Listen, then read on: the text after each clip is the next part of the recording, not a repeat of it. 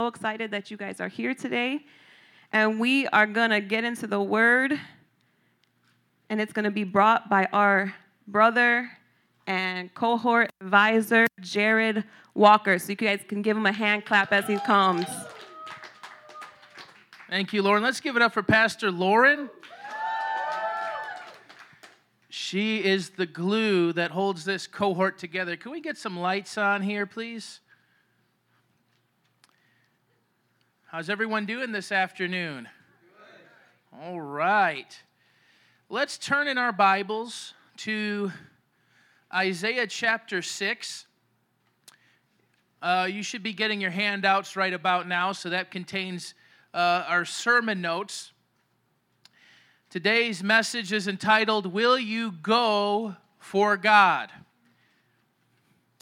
And as I was preparing this message, I couldn't help but think of the uncertainty that comes when you obey God.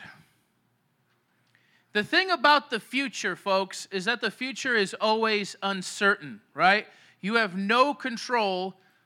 Despite your best laid plans, you have no control over what's going to happen, what's going to take place. That's even more so true when God says go and you obey. You say, "Here I am, send me." It's even more true because you are now totally out of control, right? It's not just Jesus, take the wheel, right? It's Jesus, this is your car.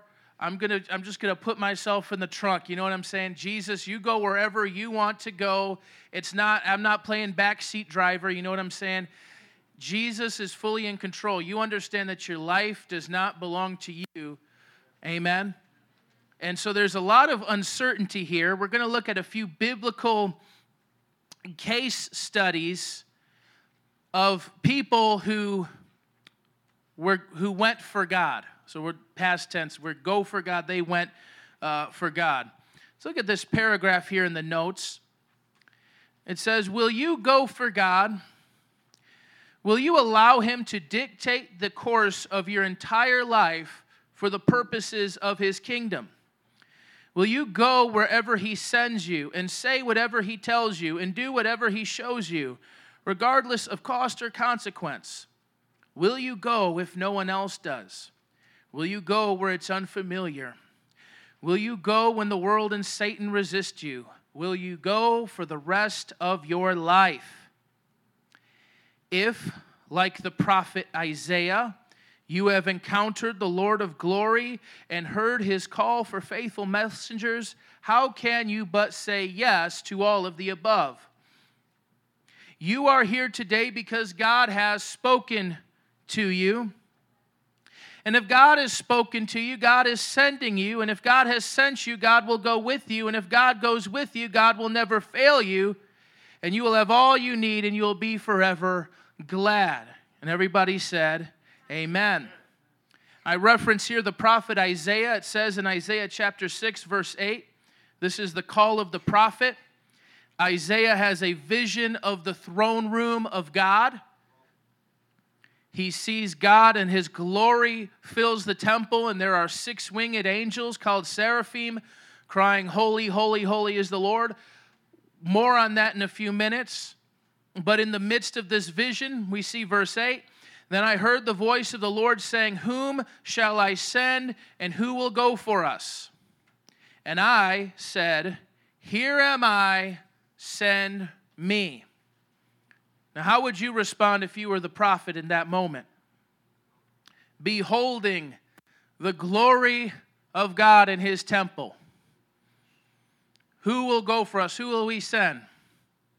How can you say anything but here I am, send me? How can you resist Him? How can you deny Him? How can you refuse Him? If God calls you, how can you possibly say no? Or choose somebody else, or think of some way that you would disqualify yourself. I'm not smart enough. I'm not bold enough.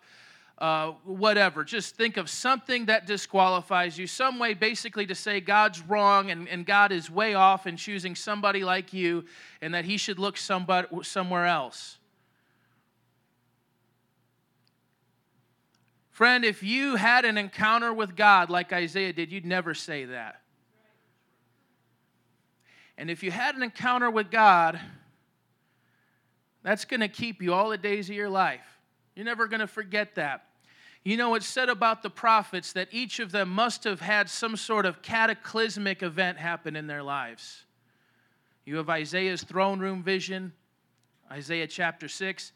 You have Ezekiel's vision of God's throne, and there's the wheel within the wheel. It's really trippy, right? You have Jeremiah's calling, and we could go on, with folks who heard the voice of God and met their Creator, and they were never the same.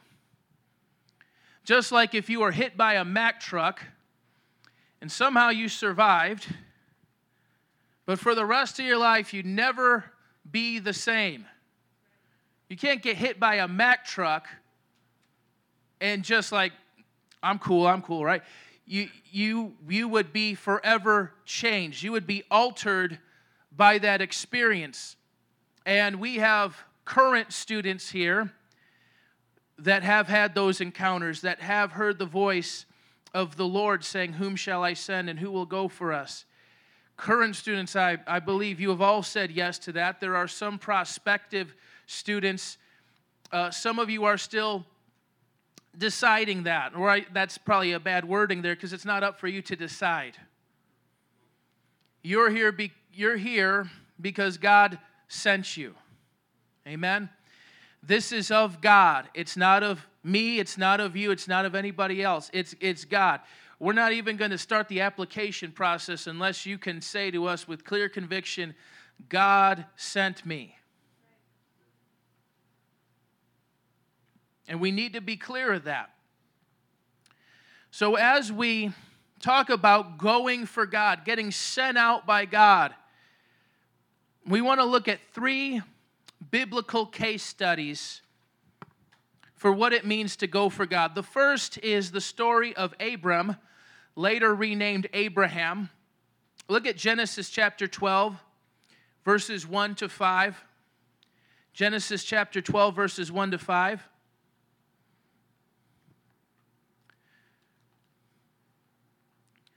The Lord said to Abram, "Go from your country, your people, and your father's household to the land I will show you. I will make you into a great nation, and I will bless you. I will make your name great, and you will be a blessing. I will bless those who bless you, and whoever curses you I will curse, and all peoples on earth will be blessed through you." So Abram went, and as the Lord told him, and Lot went with him. Abram was 75 years old when he went out from Haran. He took his wife Sarai, his nephew Lot, all the possessions they had accumulated, and all the people they had acquired in Haran, and they set out for the land of Canaan, and they arrived there. The thing I want you to see about Abram is that he went with his family and traveled where God sent him. This is something very subtle that you don't often hear in a Bible college setting or when we're talking about full-time ministry. But the fact is, Abram never preached a sermon. He never did an outreach. He never planted a church. He never did anything that we would consider ministry. Okay? And yet, unmistakably, he had the greatest impact of just about anybody in the entire world aside from Jesus. To make a long story short, Jesus is called the son of Abraham because Jesus' genealogy goes all the way back to him. You have Abraham.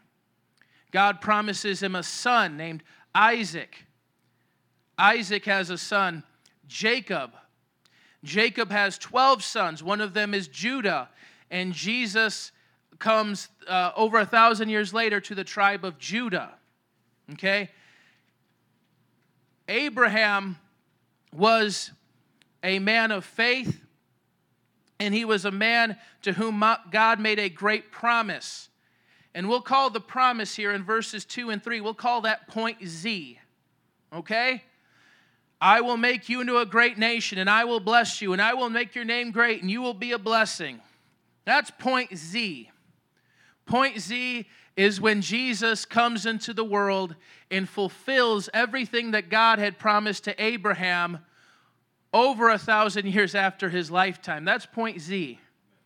Point A, you have a 75-year-old man with no children taking his wife and nephew from the place he grew up in to a place that God will show him, but he hasn't even shown him yet. Remember that uncertainty. He's going into the great unknown. And he's taking his family with him. He's leaving everything he knew, and he's taking his family. And by the way, everything rides on that. It rides on him having a son whom God promises him. Even in his old age, his wife is barren. God promises him a son. It takes 25 years to have that son.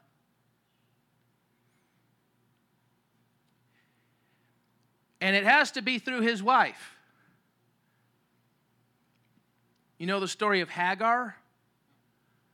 Okay? He gets a little impatient. Or rather, his wife does. It's actually her idea, crazy enough. I don't know anybody whose wife would ever dream of this. Hey, honey, I've been kind of barren lately. So here's Hagar. Here's my servant. Lay with her, have a child with her, and she'll have it in my name. That obviously didn't work out. It had to be through his wife, the wife God gave him. Everything was riding on his family. And why do I say that? Because as I pointed out, Abraham never performed an outreach or preached a sermon or planted a church. You could say in one sense his family was his ministry. Now you're going to be probably doing all the above in some way, shape, or form, preaching, evangelizing, teaching, so on and so forth. You'll be doing what we call ministry.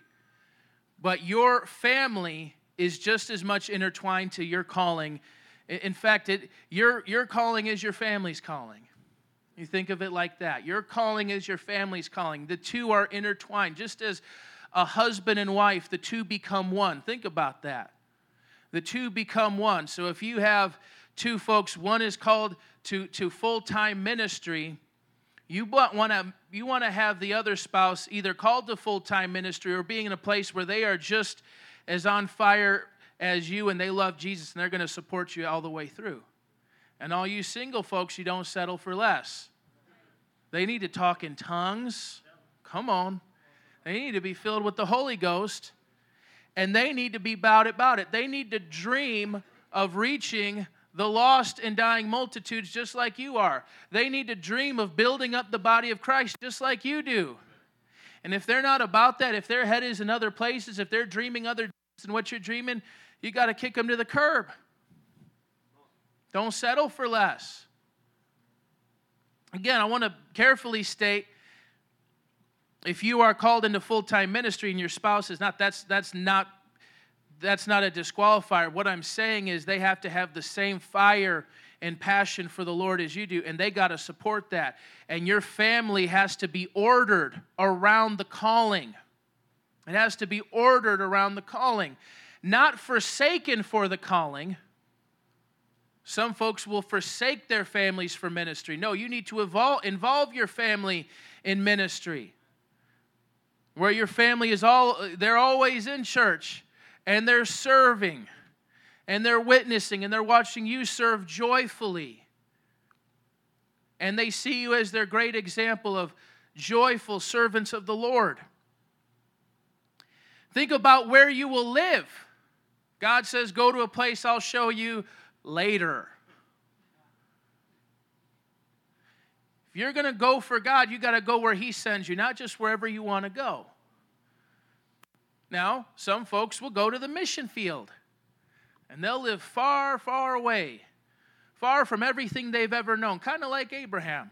In a different culture, maybe they'll live with less of the privileges, less of the comforts that they currently enjoy and experience. That's perhaps the case, but no matter what, it's submitted to God. So you might move across the ocean for Jesus, because that's where he sent you. You might move one town over. You might move one block over. The point is, all of that has to be ordered around the calling that's on your life. Amen? So it has to be there. Abram gives us this great example. He wants him to go to the land of Canaan. This would eventually be the promised land. He cannot inherit God's promise just staying where he's at. He has to go where God is sending him. And this is literally geographical. And we're going to see this later on with the apostles as well. So where does God want to send you? And who does God want to send you with? These are things that are worth pondering. Where does God want to send you? Does he want you to stay in Chicago? Is Chicago the place where he's going to position you to have the greatest impact for his kingdom?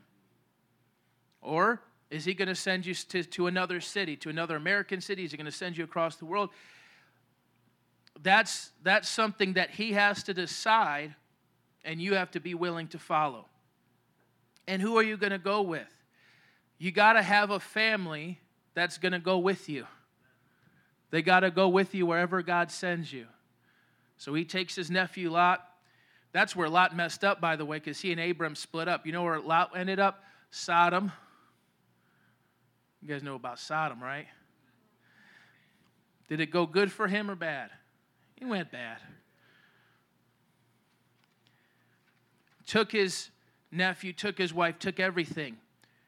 Where are you going, and who will be going with you? The second case study is Isaiah. This was the opening verse, and I didn't want to give too much away, but I do want to read the entire context. So let's look at Isaiah 6, verses 1 through 10. Isaiah 6, verses 1 through 10.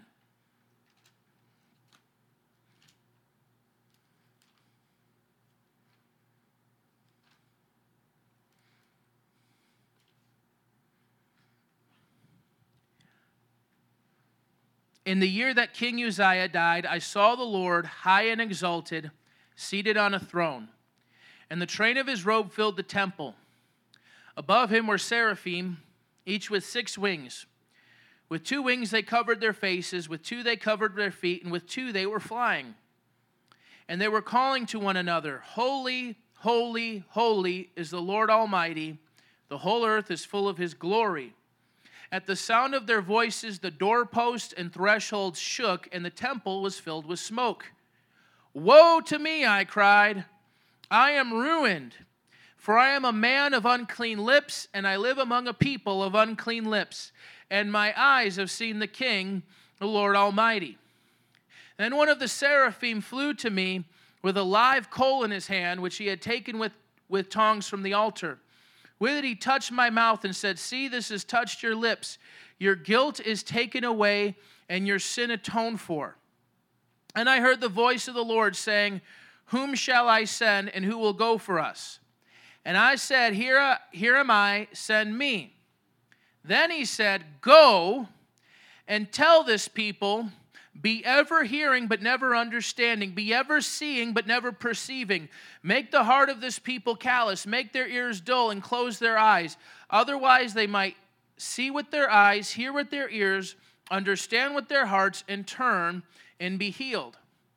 Then I said, For how long, Lord? And he answered, Until the cities lie ruined and without inhabitant, until the houses are left desolate and the fields ruined and ravaged. Let's pause right here. The point I want to make about Isaiah is that he went in the midst of a national crisis to preach to a hard-hearted people. Any place you find yourself, anywhere you go for God, it's not a blank canvas. There is a history to whatever place you go to whatever people that you visit. There's a culture that already exists. There's a belief system that already exists. There are strongholds that exist. There are current events in that culture that you must be aware of. And as Ecclesiastes says, there's nothing new under the sun. And so in Isaiah's case, he is being commissioned by the Lord in the year that King Uzziah died. And what's going to happen over the next few decades during Isaiah's ministry is that there's there's something called the Syro-Ephraimitic crisis. Don't worry, you're not getting tested on that. But I learned that in SUM, by the way, about the Syro-Ephraimitic crisis. And to make a long story short, this was the series of socio-political events. You remember that, Dr. Miller?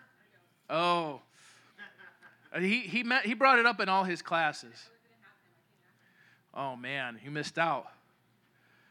There's this chain of events where you have these nations.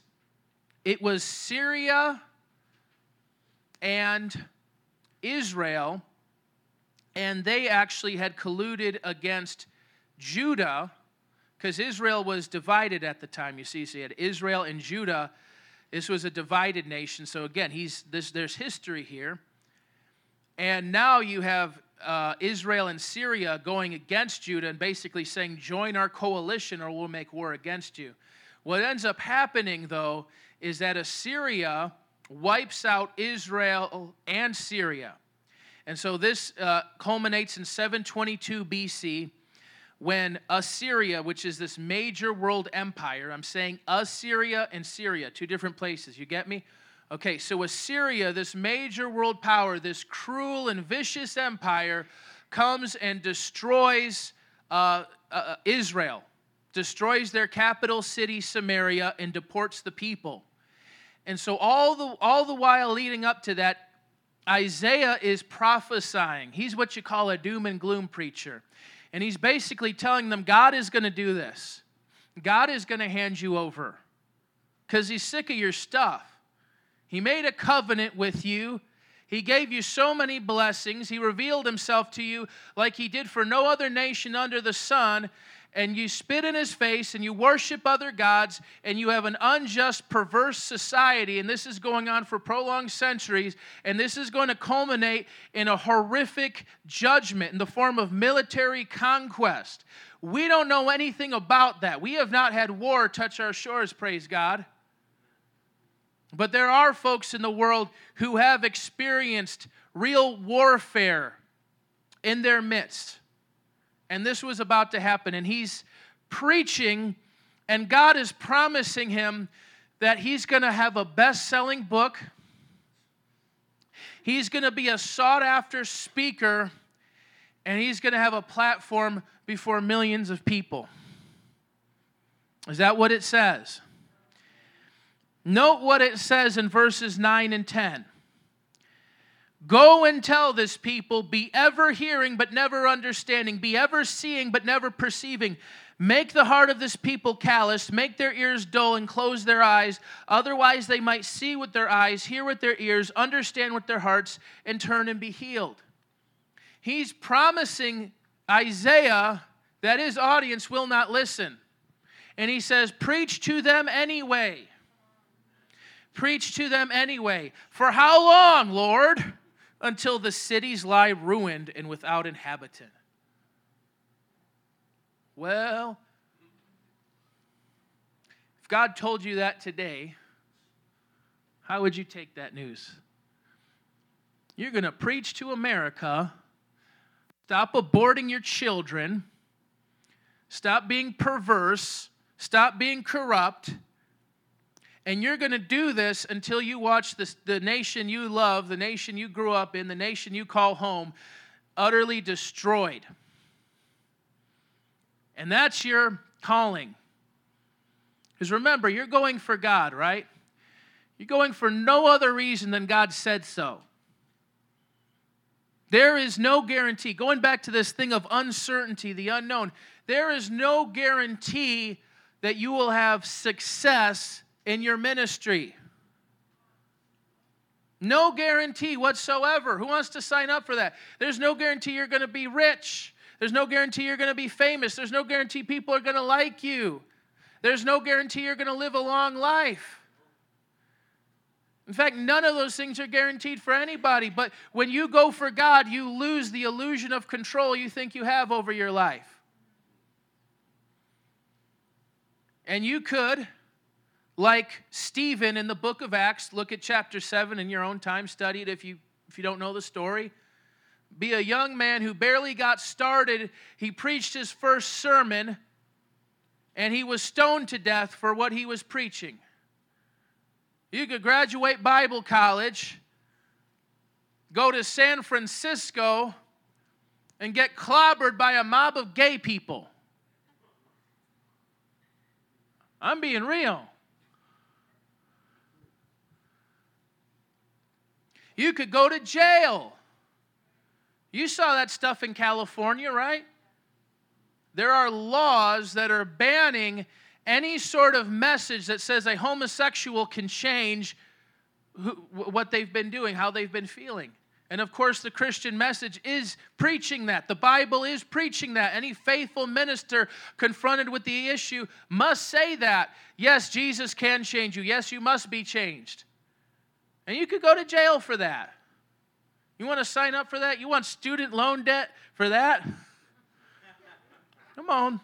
Just helping you process this. We're not doing SUM because it's cool. Okay?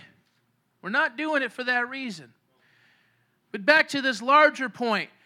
Everywhere you go, it's going to be a crisis. Everywhere you go, there's something going on. There's a belief system in place that resists the gospel. There's people in power that resist the gospel. You get me? There are strongholds everywhere you go that must be torn down. We're going to war, folks. We're going to war. The last case study is of the apostles. Look at Matthew 28, verses 18 to 20.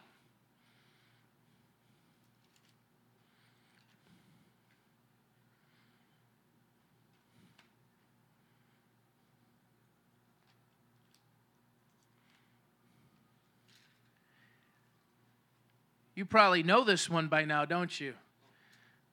Some of you know it verbatim. This is the famous Great Commission text.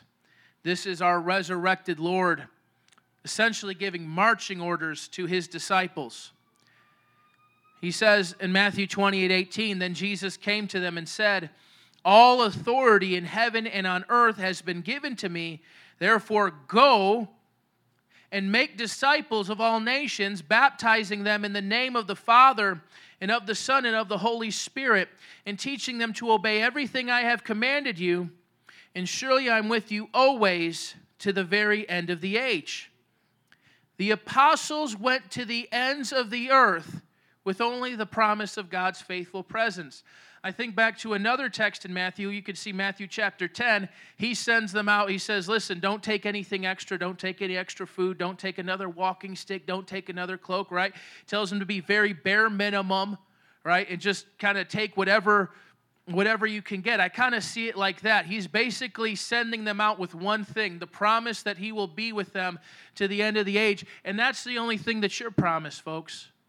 That's the only thing I can promise you today, is that no matter what you do, if you go for God, if you go in obedience to God, whether you're rich or poor, whether people love you or hate you, Jesus will be with you and his smile will shine on you and you will be blessed. You will be more satisfied and fulfilled than anything in this world can give you. And I don't want to get ahead of myself too much. I want to talk about what happened when they went. There's a saying I like. It says, Jesus said go. He never said anything about coming back. Listen, friend, if you come back, you failed the mission. You come back to Jesus licking your wounds, saying, this isn't for me, you failed the mission. You don't come back. There is no turning back. And you'll see this fleshed out in the lives of the men to whom he spoke those words. So here's the application of these 3 points. From Abram, we learn application number 1. Going for God means that your family and entire way of life must be ordered around the call God has placed on you. You need to have your family in mind as you enter into that calling. You need to have your children in mind, the way you want to raise them, the type of marriage you want to have, even down to where you're going to live. You have to make sure that at an instant, whenever God says it, they're going to go with you. And they understand, because your calling is their calling is your calling. And this is seen, we're going to forego some of the text here, but Matthew 9:19, 27 through 30 is the text you can look at for that. Number 2, going for God means going into a world of crisis. This is what Isaiah teaches us. Matthew 24, 4 through 14 is referenced, and it's an end-time prophecy. But the way I see it, and there's folks who may disagree with this, but this has always been happening. Wars, rumors of wars, false religion, false teaching being spread, people hating and betraying one another, the love of many growing cold. This has been happening, and perhaps there will be a sharp increase as we approach the coming of the Lord. But this is always happening everywhere you go. And everywhere you go, you must bring the word of God to bear on that culture. You must speak what God would say to where He sends you. You must bring the balm of Gilead to heal the wounds of those people. Wherever He sends you, it's a world in crisis. You know, you can, theoretically, take your degree. I haven't made a lot of promises, but here's a promise I can make. You can take your degree and you can look online. There are actually services, kind of like Career Builder, but for churches. And you could take it and you can get a $40,000 job with benefits to be a youth pastor, associate pastor, worship pastor, somewhere out in the burbs. $40,000 in benefits. Now, Jesus loves the suburbs. Don't get me wrong. But I'm saying it would almost be like a retreat from where I stand. We're the school of urban missions, not the school of suburban missions, folks.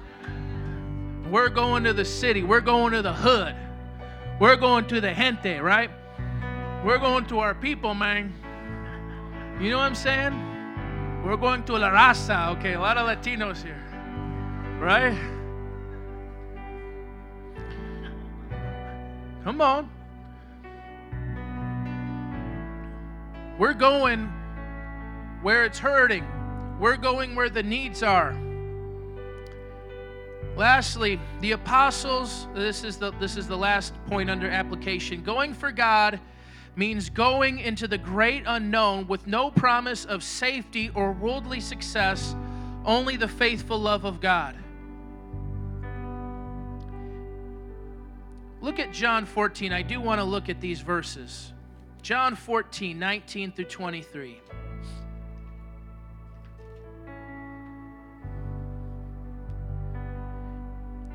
These are the words of Jesus to His disciples. Before long, the world will not see me anymore, but you will see me. Because I live, you also will live. On that day, you will realize that I am in my Father, and you are in me, and I am in you. Whoever has my commands and keeps them is the one who loves me. And the one who loves me will be loved by my Father, and I too will love them and show myself to them. Follow the line of logic there. The one who keeps my command, and you have a command to go, the one who keeps my commands is the one who loves me. And the one who loves me will be loved by my Father, and I too will love them, and I will show myself to them. Then Judas, not Judas Iscariot, said, "But Lord, why do you intend to show yourself to us and not to the world?" Jesus replied, "Anybody who loves me will obey my teaching. My Father will love them, and we will come to them and make our home with them." Not only does He send you, He goes with you. Wherever you are, there He is. And it's home. He makes His home with you wherever He sends you. It may be so far away from your mama, so far away from everything you've known, and yet you're home with your Father. He goes on in that same context, a very well-known passage, John 16:33. "For I have told you these things so that in me you may have peace. In this world you will have trouble, but take heart, I have overcome the world. He's promised trouble. That's another thing I could promise you. I don't know what it's going to look like. TJ, I don't know who your wife is going to be. Stop asking me. I'm playing. I know who it is. But look, all I know is you're going to go for God. You're not going to come back, right? And you're going to live out the adventure of a lifetime for Jesus. And He's going to be with you wherever you go. And you'll be in trouble, but He'll be with you in the midst of the trouble.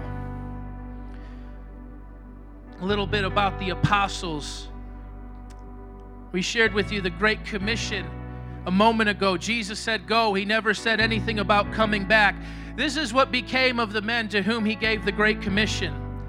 Simon Peter, who was appointed by Jesus to be the leader of the church, was eventually martyred in Rome during the reign of the Emperor Nero. As the story goes, Peter asked to be crucified upside down so that his death would not be equal of Jesus, and the Romans supposedly obliged. Andrew, according to 15th century historian Dorman Newman, Andrew, the brother of Peter, went to Patras in western Greece in 69 AD. And to make a long story short, he was scourged by the ruler in that place and then tied rather than nailed to a cross so that he would suffer for a longer time before dying. Andrew lived for 2 days, during which he preached to passers-by. James, the son of Zebedee, his death is recorded in Acts chapter 12. He was killed with the sword by Herod Agrippa. After James was arrested and led to the place of execution, his unnamed accuser was moved by his courage. He not only repented and converted on the spot, but asked to be executed alongside James. The Roman executioners obliged, and both men were beheaded simultaneously.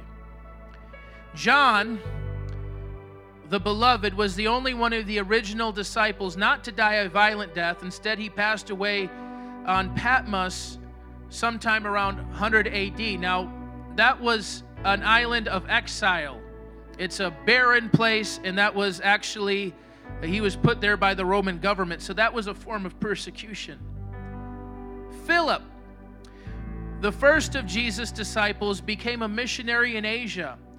Eventually, he traveled to the Egyptian city of Heliopolis, where he was scourged, thrown into prison, and crucified in 54 AD. Bartholomew supposedly preached in several countries, including India, where he translated the Gospel of Matthew for believers. In one account, impatient idolaters beat Matthew and then crucified him, while in another he was skinned alive and beheaded. Thomas, apparently Thomas, preached the gospel in Greece and India, where he angered local religious authorities who martyred him by running him through with a spear. Matthew, according to legend, the former tax collector turned missionary, was martyred in Ethiopia, where he was supposedly stabbed in the back by a swordsman sent by King Hyrtacus after he criticized the king's morals. James, the son of Alphaeus, according to Fox's Book of Martyrs, James, who was elected by his fellow believers to head the church in Jerusalem, was one of the longest-lived apostles, perhaps exceeded only by John. At the age of 94, he was beaten and stoned by persecutors, who then killed him by hitting him in the head with a club. Thaddeus, also known as the other Judas, according to several stories, was crucified at Edessa, which could be either located in Greece or Turkey, in 72 AD. Simon the Zealot preached in Mauritania on the west coast of Africa and then went to England, where he was crucified in 74 AD. And of course, we know what happened to Judas, but you have the 11 apostles. and they went and preached faithfully wherever they go. Let's all stand. As I was thinking about the disciples and their martyrdom, this is not a message about martyrdom, by the way. This is just about going for God. And it just so happens that the first men he sent out, all this is what happened. In fact, the same thing happened to Isaiah, and said that Isaiah was sawed in half. And I thought about my life, thought about my family, my wife, my children, everything I hold dear. And I thought of worst case scenarios. This isn't to scare you, but it is to sober you, and it is to realize that your life, your family, does not belong to you. You were bought with a price. So friend, I just want to urge you for a few moments just to internalize this message right now. Will you go for God, knowing that there's no promises but trouble and His presence? That's all He promises you. Trouble and His presence.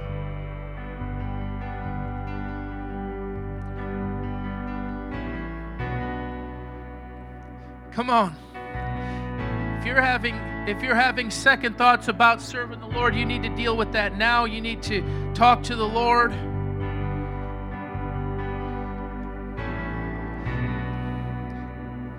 If you're thinking about coming back, licking your wounds, discouraged, tired, beat up, if you're thinking of some sort of scenario that's a deal breaker where you say to God, God, this further and no more. I won't go any further. I won't go there. I won't give that.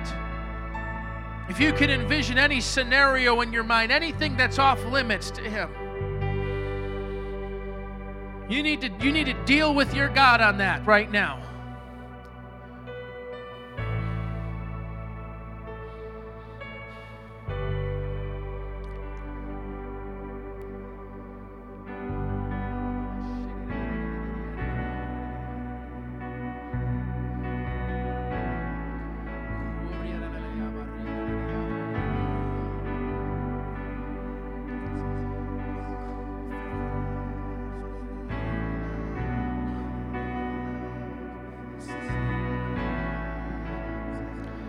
That's beautiful, my brother. But could you actually get prepared, get in the key of Word of God speak?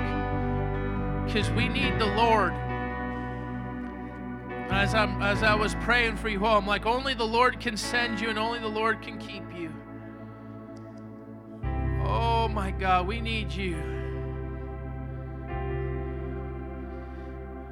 Some of you have already firm in your calling, but God may yet want to give you a word. And the way I've heard it explained, I think this was from Lester Sumrall. He gave this understanding of a prophetic word. In that a word, it's not a sentence, it's not a paragraph, but it's a fragment of a complete thought. And He gives you a word at a time to get you from A to Z, to reveal a little something of His heart and something of His plan. And the Lord may want to speak to you yet. If you're already firm in your calling, if you're not sure whether this is for you, you need to hear Him to begin with, because I can't do it. The piano, the emotion that the music produces, that's not going to do it. Almighty God has to send you. And you need to get it in with your Maker.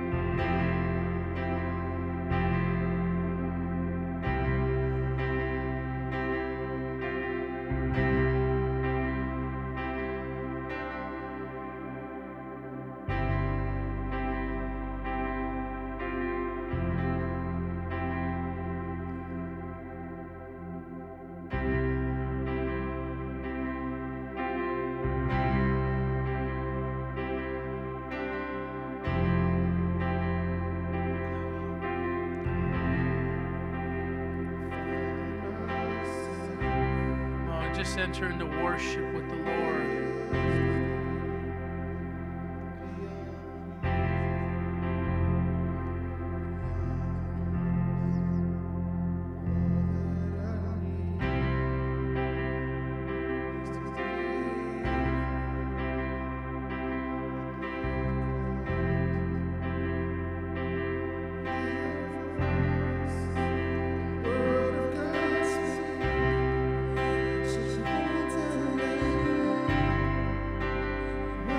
Get up to this altar here. Come on. Let's get out of our seats. Let's come up. Shoraba.